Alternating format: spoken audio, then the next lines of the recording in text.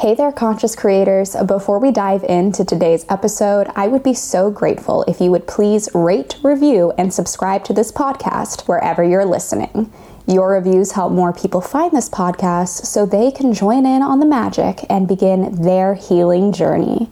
Thank you so much for listening, showing up, and being a part of this amazing conscious collective.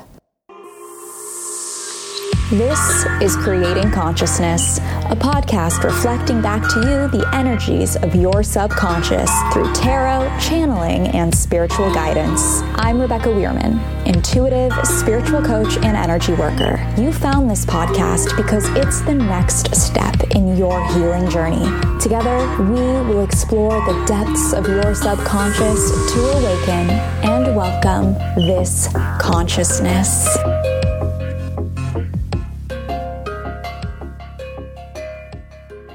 Hello, conscious creators. Welcome to Creating Consciousness, and welcome to a new week, and welcome to Sagittarius season.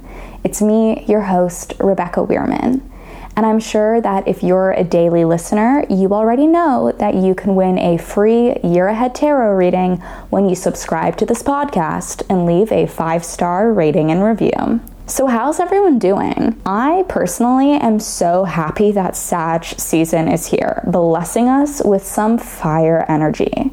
Now's the time to tie up any loose ends as we begin to feel the emotional heaviness from 2020 begin to fade away. And to make the transition from Scorpio season to Sag season even better, today we're encountering the Mother of Cups, also known as the Queen of Cups, and both are beautiful, watery, and intuitive energies.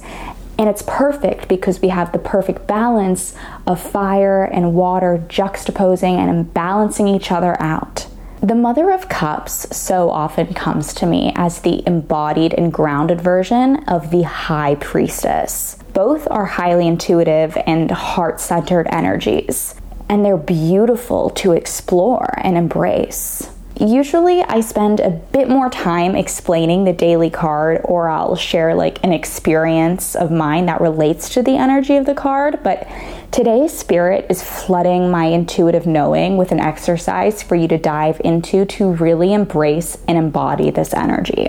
So as you go about your day today, really focus on the emotions that come up. Embrace the spectrum. There are so many times when we can be having a great day and then it just takes one thing for us to flip.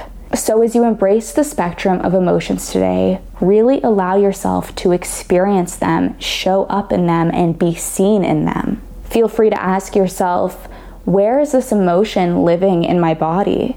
How can I honor this emotion that is showing up?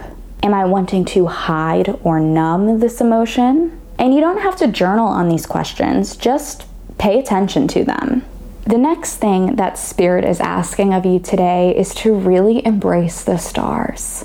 One of my favorite depictions of the Mother of Cups is from the Wild Unknown Tarot deck by Kim Krans. And in this drawing, the Mother of Cups is a swan, and it has one wing extended to the left, embracing the unknown, and she's lit by the starlight.